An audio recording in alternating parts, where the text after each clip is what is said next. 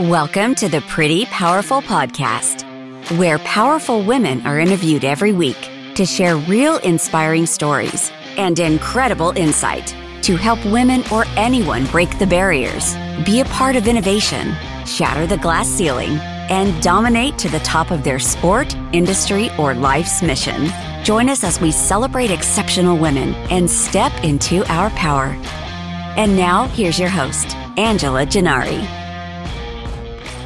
Hello, and welcome to another episode of the Pretty Powerful Podcast. My name is Angela Gennari, and today we are here with Shani Bocian. Hi, Shani. Hi, Angela. Thanks for having me. My pleasure. So I'm excited to talk to Shani. She's got a very interesting background. So Shani Bocian is the visionary founder and CEO of Allerme, a groundbreaking telehealth startup based in San Francisco that aims to improve the lives of chronic and seasonal allergy sufferers with personalized prescription nasal sprays. Founded in 2021, Allerme has quickly garnered attention and funding for its innovative approach to combating allergy symptoms. Born and raised in Palo Alto, California, Shani's family has a background in the medical field, and her father, Robert Bocian, MD, PhD, FAAAI, I think you're right, is a professor of allergy immunology at Stanford University. Her father's expertise and passion for helping patients with rhinitis, am I saying that right? Rhinitis? That's exactly right. And hay fever served as a catalyst for Allerme's creation. With Shani's mission to help people improve their health and her father's decades of clinical experience, Allerme became a family endeavor. They assembled a team of dedicated professionals, including 6 full-time employees on the operational side and approximately 20 licensed physicians providing telehealth services across all 50 states. So super cool. So I love that you have family support in this. That's really huge. It really is. Working with my family, my dad in particular, has been amazing. Yeah, that's so cool. Yeah. So you was this his idea, your idea? Like, how did this all come about? It really was a shared endeavor. So Allerme, as you mentioned, launched in 2021, or excuse me, we launched in 2022, founded in 2021, but really the company started about 30 years ago in the early 1990s when my dad, who was a new allergist at the time, realized that his patients weren't getting better. They were taking over-the-counter medication. They were taking a lot of oral medication, pills and syrups to combat their allergies, but they weren't improving. There were a lot of side effects that they were experiencing. And so what he started doing, he's an MD PhD, as you said, so he's a scientist by training, was he started having people buy different medications and then go to their kitchen sinks and take a nasal spray bottle and do a teaspoon of this and 3 tablespoons of that and do their own kind of chemistry in their kitchen sinks and create these amazing formulas that they would then spray up their noses, and it would work incredibly well to relieve their symptoms. So he was doing that for 30 years. But I started to realize, like, as a user myself, how kind of complex it was and error prone it was. So I said, Dad, let's formalize this and make it available to everybody and do the work for them. We'll do the mixing, we'll do the combining, we'll do the prescribing, and then we'll just ship it to them in the mail. So there's no more kitchen sink chemistry. And then people all over the country, not just in the Bay Area, can get this incredible nasal spray that you've invented. So that was the catalyst just to Allerme. And then, we came together, figured out how to do all of that, hired a team. And yeah, it's been kind of going since then. Very, very cool. I know you have some dogs wrestling in the background. I'm sorry. So for anyone who's listening and they don't understand what's happening, there's some puppy dogs playing in the background. They're super cute. So if I'm going to try. Yeah, you can see them over here in my mirror. I'm going to try and mute when I'm not talking. So you don't hear the barking. Okay. So your dad has this really cool nasal spray that he's putting out, and mostly it's for Bay Area because that's where he is. So how difficult was that to get bigger distribution beyond the Bay Area? It's definitely a process. There's a lot of legal work involved, regulatory work involved. You have to make sure you're licensed in the state where you're prescribing to. There's this field called telemedicine, which I guess most of us are familiar with after COVID, where you basically have your interaction with your doctor on the internet and you don't need to see them in person. And so that enables us to reach patients all over the country just by kind of hosting our doctor-patient interactions online rather than in person. Yeah. And so, but it's expensive. You know, you have to make sure you have all the right doctors who are licensed in the right states. You have to make sure you're abiding by each state's individual telemedicine law. So there's a lot to it. It took quite a while to get to, we're in 47 states right now. Wow, that's amazing. So why did you decide to do telehealth instead of any other distribution method? Because I imagine there's other distributions, such as like going through a large pharma company or something like that. What are the options out there? Yeah, it's a great question. So one of the cool things about Allermy is that our nasal spray is customized, which means that each patient who comes to us fills out a questionnaire and they tell us all about their symptoms, their severity, their medical history. And then our doctors on our end create a formula that's right for that patient based on what they tell us. So each patient is getting personally evaluated by a doctor and getting a personalized formula made just for them. And so mass, like one size fits all distribution wasn't the kind of business model we were looking for. We're looking for something highly tailored, highly custom. And so what that ended up working out to be was that each patient would come to us, we'd evaluate them on a one-to-one basis, and then we'd use our own pharmacies to create their formula and then send it out to them. Very interesting. And I imagine, I don't know why, but it feels like, and maybe I'm just, not as well versed in this, but it feels like there's more allergies than ever. Is that accurate? Absolutely. Yeah. You are spot on. As our climate is changing, there is more pollen in the air. Pollen seasons are starting earlier and ending later. Plants are putting out significantly more pollen. Carbon dioxide in our air binds to pollen differently. And so allergy season in like the pollen quantities and densities are much more intense. There's more pollution in the air, more irritants in the air that we respond to as well with the same kind of symptom response that we do to pollen. So that kind of exacerbates everything. We're more sensitized to pollen because there's so much more exposure. So people who didn't have allergies previously are now coming down with symptoms for the first time in their adult lives. So a lot is changing on the allergy front, and the need for safe daily relief has never been greater.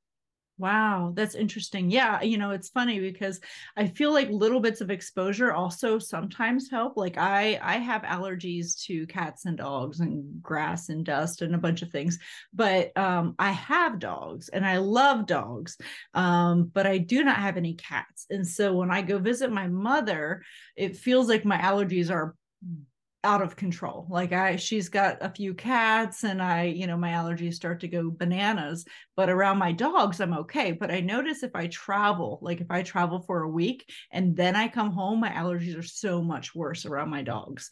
So do you think that's just, it's a daily exposure thing, or how does that work? Absolutely. It's kind of like how the way allergy shots work, where when you get continuous exposure to an allergen, your body kind of recognizes it as not this foreign body that it's trying to fight against by causing a lot of inflammation. So if you're exposed, so that's what happens. So people who get pets and they're really allergic to them, usually people end up kind of accommodating to their own pets, thank goodness, which is, maybe to give some hope to people who have new pets out there or who want a pet.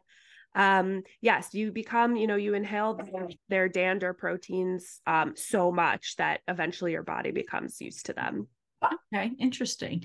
So would you say on the front of, as you're starting this company, what challenges did you have to overcome in starting this business?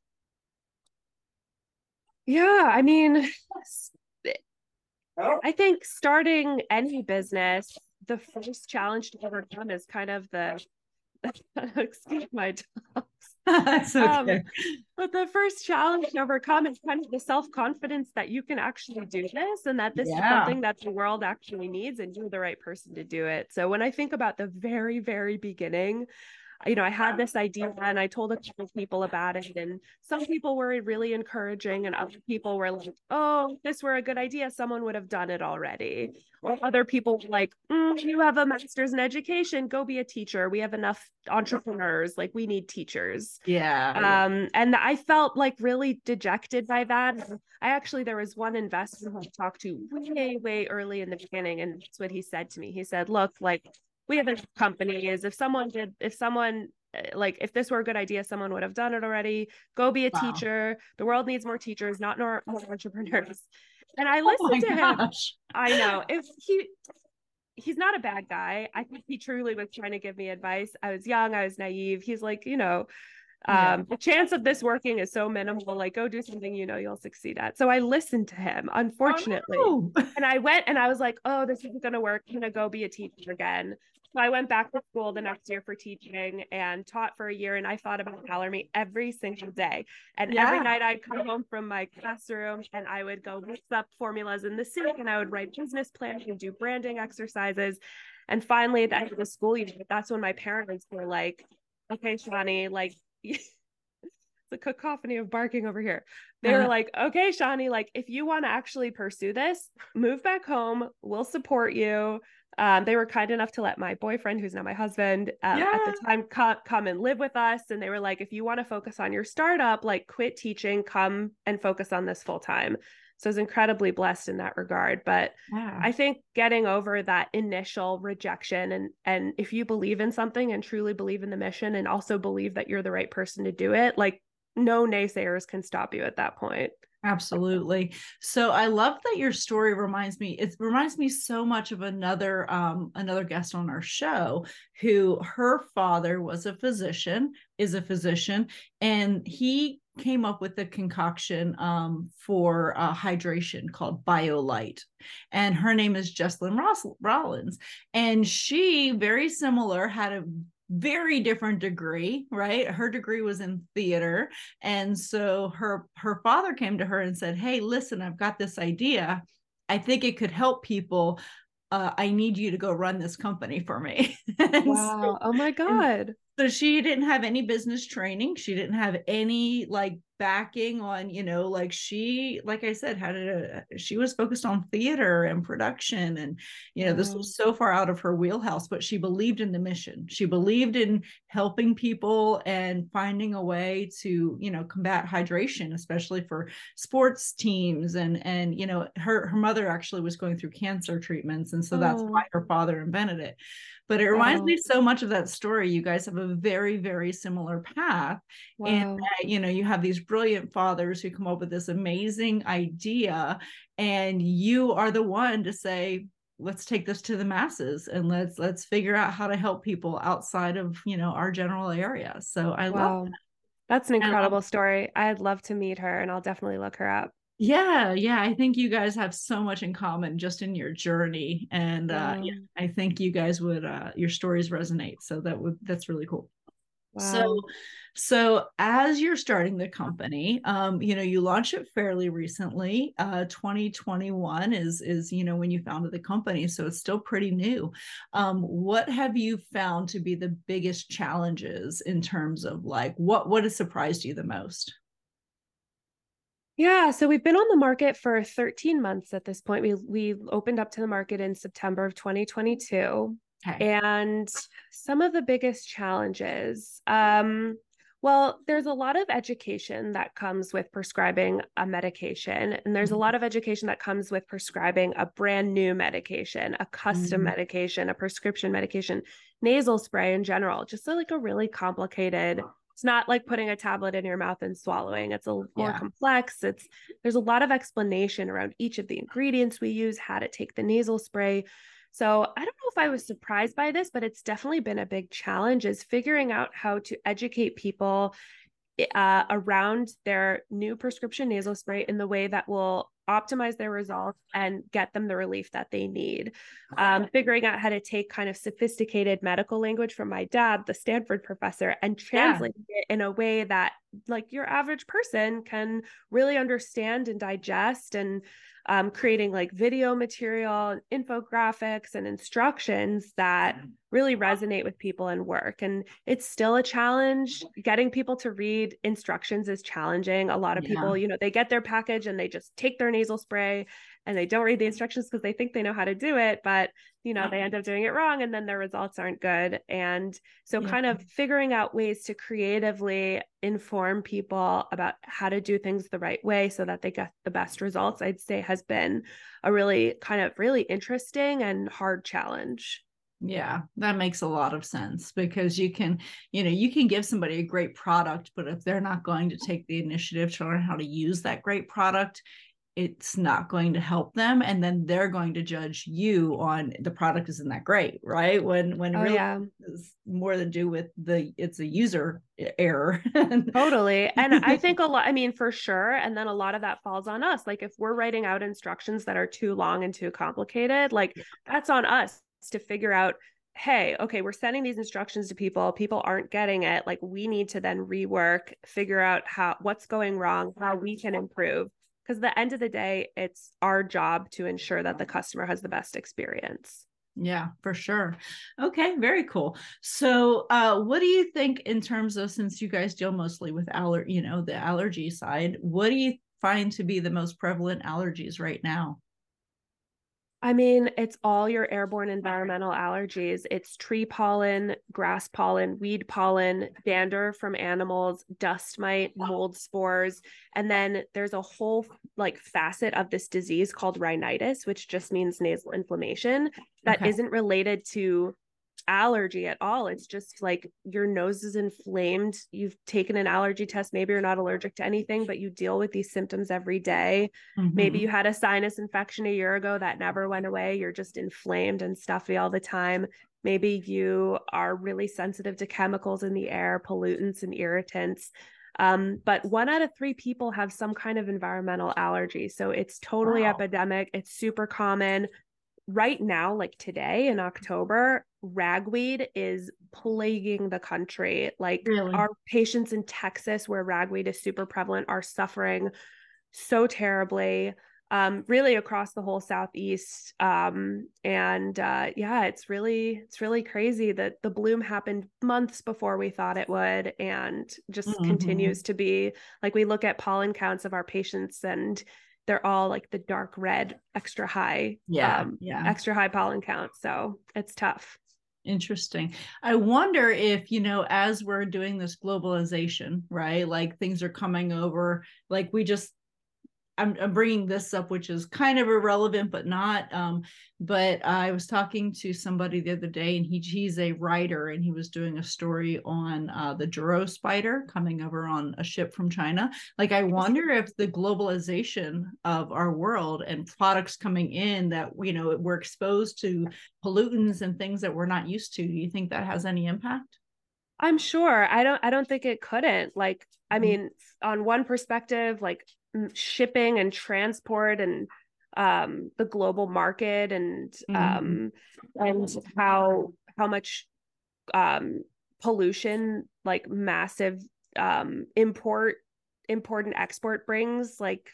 We didn't have import and export on this level 100 200 years ago. That's massively changed the way that our climate and our air quality looks. That's a really interesting point about the spider, maybe non-native plants, and the way that now we have access to plants from all over the world that we can put in our areas, foods, the same thing, totally. With all the foods that are coming across, we may not be allergic to peaches that are grown in Georgia, but peaches that are grown in Brazil might carry, different types of pesticides and environmental pollutants that we could potentially develop an allergy to. Yeah, that's an area I don't know enough about, but it's a really interesting point. Mm-hmm. So speaking of food, does your product also help with food allergies, or is it mostly environmental pollutants or environmental? Yeah, we do not address food allergies at all. That's a whole different field, a whole different ball game. Food allergy is super prevalent, super underfunded and underaddressed. It can be fatal. It's a big problem. That's not something that we're focused on right now. We strictly are addressing nasal symptoms, upper airway symptoms. Very cool. All right. So, as you're starting your journey, you're fairly young, which is a great thing. That's a compliment. You're getting into the entrepreneurial space at a young age, which is an amazing opportunity for you, because you have so much that you can learn and grow, and your perspective is different. What do you find to be your most effective marketing? We do all of our marketing on social media for the most part.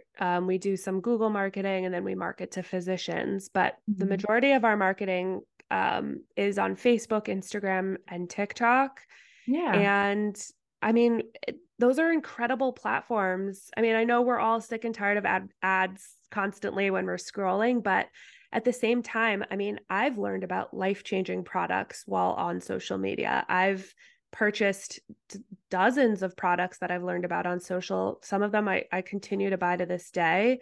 Yeah. And it's really an incredible platform to be able to create video content, to share information and education, and to market to our target clientele in a way that's really efficient. So that's what we've found to be the most effective so far. Yeah, I imagine that would be the case because, obviously with all the tracking that goes on with Facebook and Google, they know how to target the right people. So that's right. Yeah. Interesting. Okay, very cool. So you started this company in 2021, you launched in 2022.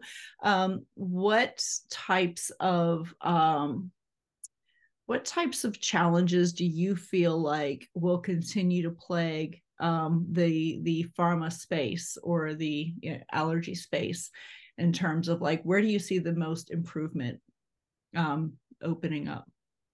I think it'll always be a challenge that we welcome, but a challenge to keep up with the regulatory landscape. I mean, the FDA controls the way that pharmacies and medical practices operate.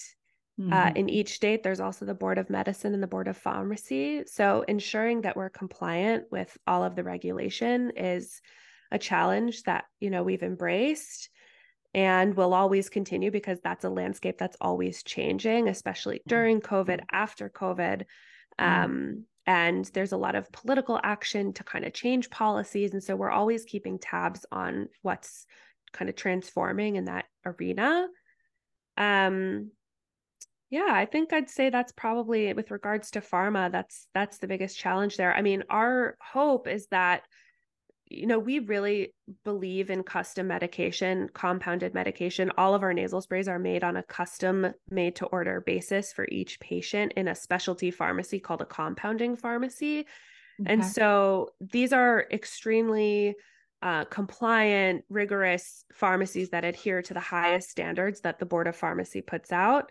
And so our hope is that we can continue with our custom compounding, and so long as we're adhering to the rules and regulations set out by the Board of Pharmacy, that we can continue this and really make it more widespread than it already is. Yeah, that's amazing. So what about outside of the US? Do you guys have any plans to develop and distribute outside of the US? Not at the moment, no, but always on the table. Yeah. Well, I'm just thinking because I mean, I imagine that's got to be a huge need worldwide. It is. It is. Yeah, allergies don't discriminate. They are everywhere. They definitely plague the Western world more, probably because of the hygiene hypothesis, which is basically the theory that if you grow up in a society where there's a lot of sanitization, hand sanitizing, vaccines, very clean kind of Cloroxed, bleached environments, and you're not farming and out in the dirt and exposed to a lot of people in close quarters, that if you grow up in that kind of hygienic environment, you're actually more likely to develop allergens because your immune system isn't as kind of well trained by pathogens in the environment, or intruders in the environment. So allergies don't discriminate, but they definitely have a kind of emphasis in westernized societies, but it's a global problem. Worldwide allergies are present in 1 out of 3 people. Yeah. So, yeah. Wow. So with telehealth, so I love telehealth, by the way. I'm a huge fan of telehealth because number one, I love efficiency and the idea Yes. of getting in my car, going over to a doctor's Oh. office, waiting in their office for an hour and a half so that they can tell me to go wait somewhere else and then waiting for them to get results. I hate the whole process. I don't like any of it. I love telehealth. I love telehealth because they call me, we have an appointment, it's 5 minutes, I don't have to leave, I don't have to get in my car and go anywhere. And I'm just a huge fan of telehealth. Also, I think it breaks down barriers. I think it breaks down barriers for people who may not have good transportation, may want access to a doctor that they can't necessarily get to, right? And I think that, the cost of telehealth and the ease of accessing it has opened up so much for people who don't necessarily have the same benefits. So for telehealth, do you feel like that is one industry that's going to continue to expand? Because I feel like there's so much potential. Absolutely. There are tremendous headwinds in telehealth. I completely agree with you. The inconvenience of going to see a doctor in person, especially for a condition that can be easily treated asynchronously online. Like, why? It's a waste of money. It's a waste of time. Mm-hmm. Doctors are overloaded and backlogged already. And so moving things over to telemedicine visits is actually tremendously helpful for physicians. And like my dad, for example, he has a 3-month waiting list minimum. It's never, a 3 to 6 month waiting list to get in to see him in person. And so to be able to see patients online, 15 minutes, do a quick, kind of question and answer about their nasal symptoms, prescribe a nasal spray, easy peasy, like so much more efficient and cost effective for everyone. Mm-hmm. So absolutely. I mean, we're seeing telehealth companies pop out like weeds, and we're seeing them grow and go public and be tremendously successful in the public markets, from psychiatry to psychology to weight and obesity to sexual health to mental health. I said that, heart health, pain, allergy, with Allermy and others, and gut health. So there's a ton you can do. And I agree that the capacity and the potential is tremendous. Yes, absolutely. So as far as telehealth, I guess one of the boundaries, and maybe you know this and maybe you don't, but I imagine that it's the state to state thing that makes it complicated. Like there's no national standard. Is that right? There are some national standards, but really it's left up to each state. Each state has different rules and regulations. It can get really complicated. Some states are incredibly strict, like Nevada, for example, and then other states are have embraced telemedicine a lot more and are a lot more lenient. So managing the each state's rules and regulations is definitely a big piece of what we do on a daily basis. Yeah, that's a challenge that we face as well, because in the security industry, we have some states that are really, really strict and they'll require a certain level of training, and you have to train on this thing and that thing. And, here are your standards and here's the number of hours. And then we have other states where it's the wild, wild west and there's no standards at all. And so, right. There's no consistency in what we do. And not even, and for security licensing, it's not even that there's no state to state. There's no consistency even within the state. So like in Colorado, there's no such thing as a statewide license. You have to go to each municipality and get a license. And the same thing with Pennsylvania. It's just super irritating. But yes, that's a real challenge. Wow. Well, yeah, and it's, I know people think that they're solving an issue by deregulating. There's no federal, but by making it no federal law, it makes growth and expansion hard for a company when you have to dial into each one of these state to state or municipality regulations. So can definitely absolutely. Yeah. So getting out with a education degree, did you ever think you would be in medicine? Your father is. I always wanted to be in medicine. Excuse me, I think someone's not for sure. Oh, I always wanted to be a doctor. Like ever since I was a little girl, I loved really? going to my dad's clinic. I had a little doctor kit. And up until college, I thought I was going to be a doctor, but then I tried to take science classes and I struggled with them terribly. And it was really just too much of a challenge for me to continue. So I found something I was passionate about. Art history is what I studied in college. So not the most practical, but I absolutely loved it. Every class I took was just so exciting and interesting. And, going, from an art history major to an education degree was a natural path. But once I started teaching, I never felt comfortable in the classroom. I never felt comfortable teaching.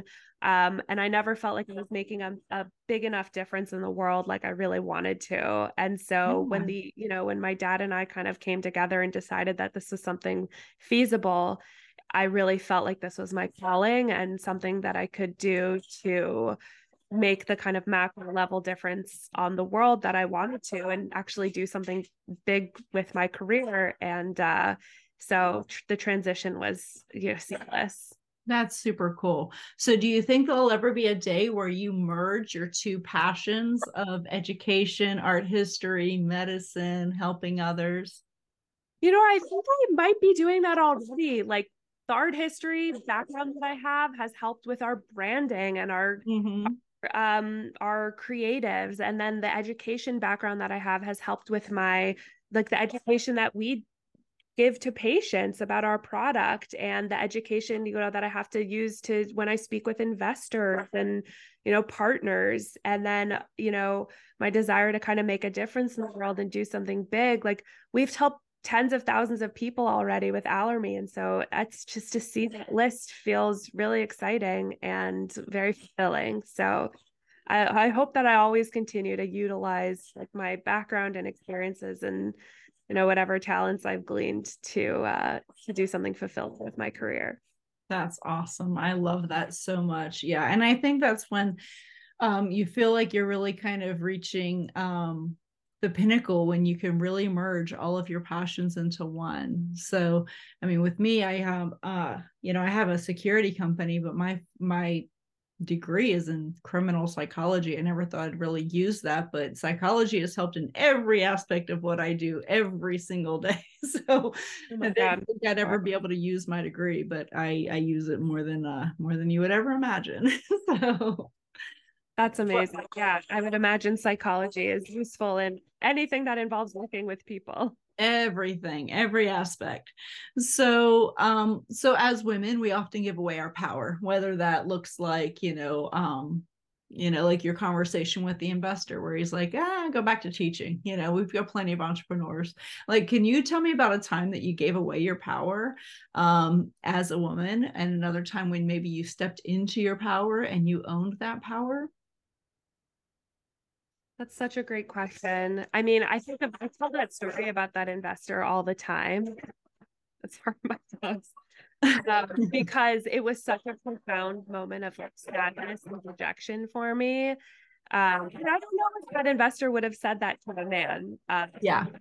I have a feeling like my youth and femininity and naivete had something to do with what he told me. And then, that my youth, femininity, and naivete also had to do with my response and listening to that and hearing like a powerful older man tell me something like that I chose to listen to. It's the time that I think I absolutely gave up my power. And at the time I was like 24 years old, and now I'm 31, and I don't think I would ever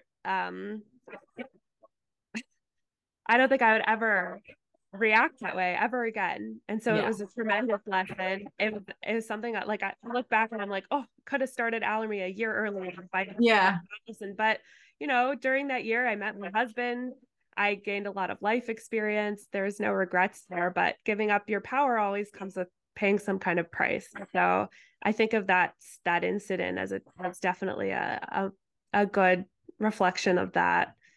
And then other times about being empowered as a woman, I think anytime you as a woman have a success in business, whether it's like creating a company with millions of dollars in revenue or securing a multi-million-dollar check from an investor. Like, to be a woman and do that, I don't think women were doing this 30 years ago. Like, that's such a new and exciting thing to be able to do as a woman, and it's so empowering. And so now what I love to do that feels like especially empowering for me is to talk to founders of businesses who are women, who are a few steps behind me or kind of earlier on the pathway, and try and give them my advice and my learnings that I took along the way. And that feels like tremendously powerful to be able to do that.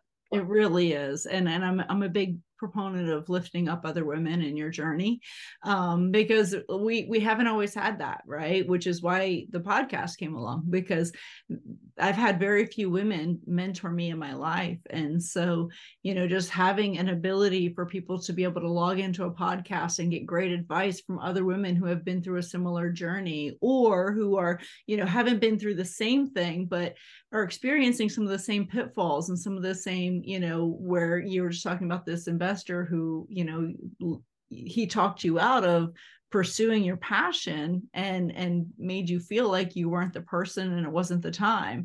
But, both of those were wrong, because look at you now, right? And so that was wrong. But at the same time, guys sometimes don't understand the power of their words. And as a woman, we have placed too much importance on them, right? We've placed too much importance on words from somebody else who has not walked in our shoes. And, we assume that they're giving us the advice that is best for us. And sometimes it's just not best for us. And so absolutely. We've had quite a number of people who have been on this show, and they have had similar experiences where somebody else told them, this isn't going to work for you. They're naysayers, and when I say to that is they show you their limitations, not yours. So I love that. Yeah. I'm not surprised to hear that every other woman on this show has had the same experience. Yeah. I think it just comes with being a founder, and maybe particularly being a woman founder. I think it's pretty universal, unfortunately. But yeah, I think with podcasts like yours and more women founders and more dollars being poured into female run companies, that hopefully the tables will turn, and we'll get to a point where that's no longer the case, and women can be empowered and encouraged. Yes, I agree. God willing. So what advice would you give to your 18-year-old self? My 18, oh my gosh, that's so long ago. What advice would I give to my 18-year-old self? Probably that have more fun. I know that sounds crazy. Like, I think I was too serious when I was 18. I think I took life hard, and I was so serious, and felt things really deeply, and probably just didn't invest enough of my time into having fun and going out and being a kid. Being a young adult. I feel like I started to have my fun when I was already like done with college. And I would say if I were 18, I know that's kind of weird advice, but I would probably say, like, take life a little more lightheartedly, and it's not so serious, and not everything is so hard, and be grateful and appreciative for what you have, and just enjoy it more. Yes, I 100% agree with you. I was with you. I was like you. I was very serious. Everything was very serious. And I felt like I needed to have life figured out immediately at 18. I felt like I had to know everything that was about to happen, and I had to plan for it strategically. Yeah, I was the same way. And when I was 18, all I wanted to be was older. And like, when I'm 31, I'm like, what the heck was I thinking? I know. Oh, now I'd give anything to be younger. No, just kidding. I love being 31, but that's the way it was. I 100% can relate to that. So I really enjoyed this conversation. This has been super fun, but what do you wish more people knew? I think I wish more people knew that most people are good. And we get a lot of like angry people and conspiracy theorists and people who see that we're a business and see us wearing white coats and think we're just trying to scam them and do harm. And I think that's just a reflection of our attitude about people in general. as a nation or as a world or globe. And I really think that most people in the world are good and trying to do good and not trying to scam or be dishonest. And like anytime we get an accusation that we are scammers or some kind of conspiracy is put on our Facebook page, like it hurts, because the truth is like we really want to help people get better and be healthier and live happier lives. And so as you know, personally and like professionally, I would hope that people would see that most people, especially people in healthcare, are there to help and are good. And then just as like a human race in general, like I think most of us are pretty good people. I think so too. I agree with you. And, there's always a face behind a company, right? Like we're not just, we're not just a corporation. There's somebody who actually cares enough to be able to put this company together and who has had a lot of sleepless nights and, trying to do the right thing. And so, I agree with you. Yeah. And, the TikTok bullying also doesn't help. Yeah, I know. Why? Why do people do that? Who knows? Just can't take it to heart. No, you've got to let it roll off of you. I always say when people are mean, it's more a reflection on them than it is on you. Yeah. Love that. So, well, thank you so much, Shani. You have been such a pleasure to talk to, and I wish you so much luck in what you're doing, because I think that what you guys are doing and trying to help people is wonderful. And as a lifelong allergy sufferer, I can tell you from my own experience that, I hope you guys continue to be successful and create new opportunities for people to get better. Oh, thank you so much. This is so fun and such a pleasure. Yes, my pleasure. Well, thank you guys for joining me for another episode of the Pretty Powerful Podcast. You can find Shani Bocian. Is it Bocian? Yes. Shani Bocian. You can find her on prettypowerfulpodcast.com. And how else can people find you, Shani? Visit alarmy.com if you want to check out our company. We're on Instagram, we're online, we're on TikTok, and you'll see me there. Awesome. Thank you guys again so much, and I hope everyone has an amazing day. Bye-bye. Thank you for joining our guests on the Pretty Powerful Podcast. And we hope you've gained new insight and learned from exceptional women. Remember to subscribe or check out this and all episodes on prettypowerfulpodcast.com. Visit us next time, and until then, step into your own power.